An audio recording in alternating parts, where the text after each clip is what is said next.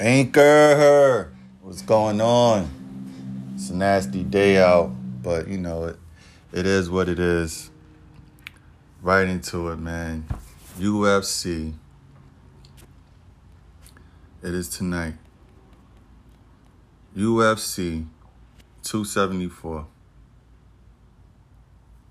Going down tonight.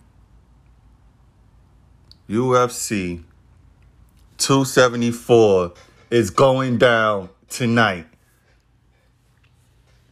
A lot of controversy with this card, man.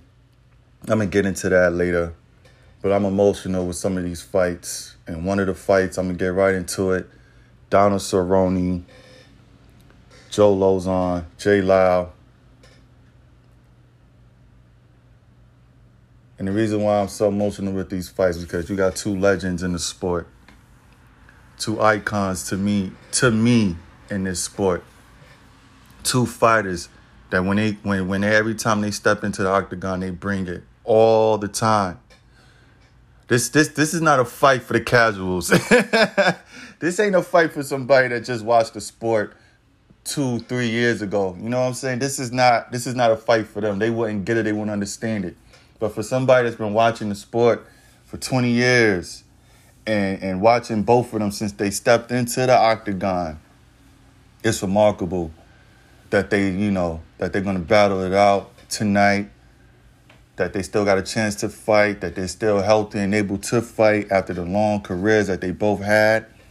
I'm about to set some light on it. We're going to start with Jay Lau, somebody that's nasty with submissions, heavy hands, again, tough for their own good, always come forward. I mean, I'm going to just run some stats down, man. Both him and Donald Cerrone is tied for the most finishes in the UFC. Jay Lau got 43 total fights. Donald Cerrone got 54.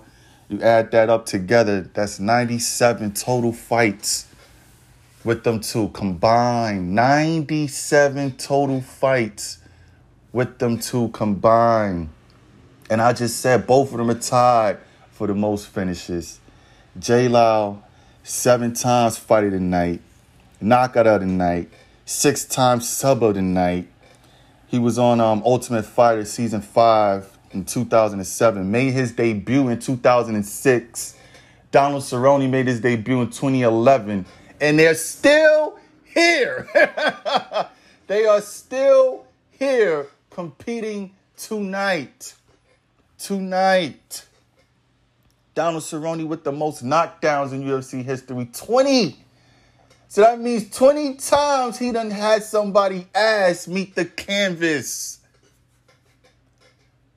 I'm just excited for this fight.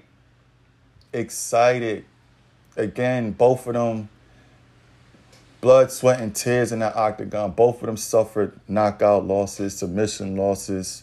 Again, it's a lot of miles on their body, to say the least. A lot of wars, a lot of scars, man. That's why this fight is so special to me. When I seen they was fighting, I lost my mind. I was like, oh, here we go. So, yeah, I can't really put into context how much I can't wait to see these two gladiators throw down.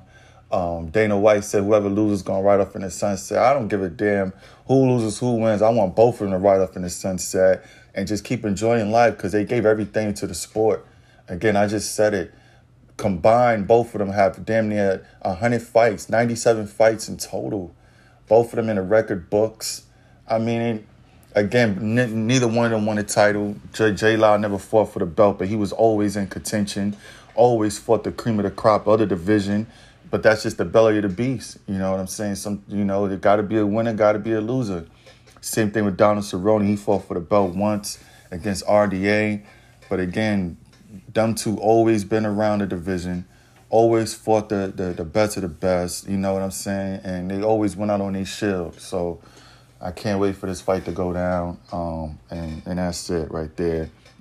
Another one that I'm emotional with, Carla Esparza, Rose Namajunas, Doug Rose, Cookie Monster. They was the first strawweight title fight They was the first strawweight title fight 8 years ago. And now they're circling back.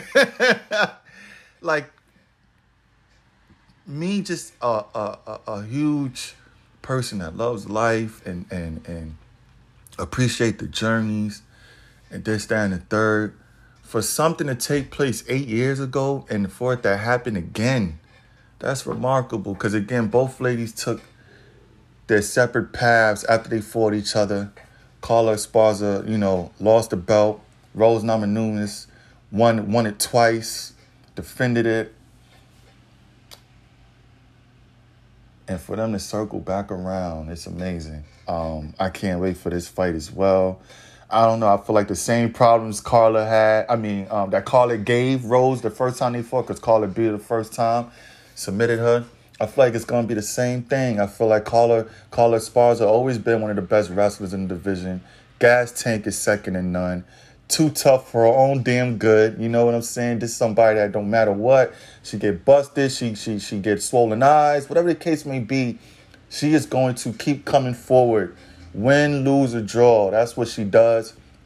And the same thing about Thug Rose.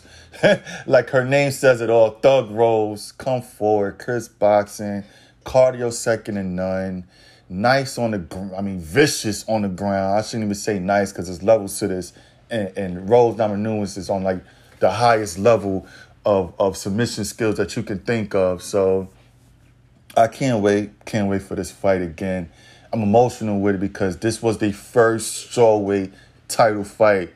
It's not so often that you have two warriors start off a division and damn near a decade later, they're circling back to fight each other again. That's a testament to both of their careers. That's a testament to everything I just said, how tough they are, because they both had some tough losses in there. They both, rebounded and came back full circle. And now you see what we got tonight. So can't wait for that as well. Michael Chandler, Tony Ferguson. Can't wait for that fight as well. A lot on the line. Both of them coming off some losses. I said I like Chandler in this fight. Tony Ferguson, man. I still think he's one of the best in the world. But, sheesh, I don't know. Some tough outs lately, man. Tough outs. Just getting controlled on the ground. Got brutalized when he fought Justin Gaethje. I don't know. We're going to see. This is everything for El Kakai in this fight. This is everything for Tony Ferguson, in my opinion. I feel like even if Michael Chandler loses this fight, I still think he still, got some fights he can have. But with Tony Ferguson, being that he was so, on top for a little while and had that long winning streak, I believe he won like 13 fights in a row at one point, was the interim champ. And then for him to lose, I think like 4 in a row, I'm not too sure. But it's something like, wow, it's just something crazy to see. So that's a big fight right there. Looking forward to that. I just want to move on to the main event, though. Charles Oliveira. I'm going to set my tea on this one. Bear with me real quick, Anchor. Your boy dealing with crazy allergies. Allergies been kicking my ass since yesterday real bad. So I'm drinking my tea, trying to calm my stomach down and everything else. But Charles do Bronx Oliveira. And I hate to say it because it pains me. The former lightweight champion of the world. Like, wait a minute, hold up. Him and Justin Gaethje didn't fight yet, blah, blah, blah. The former UFC lightweight champion of the world lost it without stepping foot in the damn octagon by half a pound. I picked him to win this fight. I'm still picking him to win it. Devastated for him because it's somebody that was in the featherweight division, moved up, took his game and everything up another notch. Huge fan of Charles Oliveira. Most finishes in the UFC. Most submission wins in the UFC. Legendary career. It's just devastating that he lost his belt this way on the scale. And as much as I've been watching this sport, I never knew somebody could lose their belt on a scale if they didn't make weight. Of course, it's getting fined. I know that. You know what I'm saying? Yoel Romero and Luke Rockhold had a similar situation, but Yoel missed weight, and it was for the interim belt, and so he didn't get a chance to win that belt. But the thing was, it was for the interim title. It was vacant. This one is different. Charles Oliveira was coming into this fight the defending, reigning lightweight champ, and he lost it on the scale. I'm like, damn. It's like I'm torn between two, because two is like, you're the champ. You a champ. Look at the win streak you on right now. Look how long you've been in the UFC. Don't get me wrong. He had weight cut issues before, but that was when he was in featherweight. So to see him miss weight now, it's like, oh my gosh, you the champ, Oliver Vera. You the vet. You the damn man right now. Can't nobody take that from you. But yet you lost it from not even competing. You know what I'm saying? You lost it on the scale. I can't put it no other way than that. I just can't. You know what I'm saying? I've seen champions lose a bunch of ways, but to have one lose it on a scale, whoa, that's a first for me right there. That's a first. You know, but the part of me is like, okay, I felt bad for Justin Gaethje until I learned that even if, you know, regardless, if Justin wins, he still get the belt, so that's good, you know, because he cut the weight, he showed up, another shot at the crown for him, you know what I'm saying? And Justin Gaethje is a damn warrior, a savage, so you don't want to see an opportunity taken away from Justin Gaethje just because Oliveira, you know what I'm saying, had a misfortune on the scale. So I'm happy he still get a chance to win the lightweight crown, rightfully so, because again, he definitely deserves that.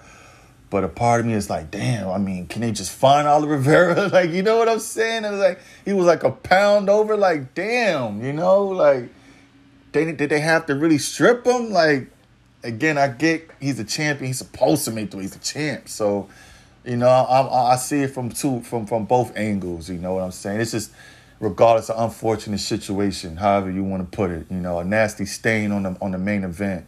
You know, regardless, it's still going to be a hell of a fight. But, you know, controversy, you know, surrounding it, unfortunately. So, I mean, it's a stack card. You know, I can't wait for the fights tonight. So, looking forward to it, Anchor.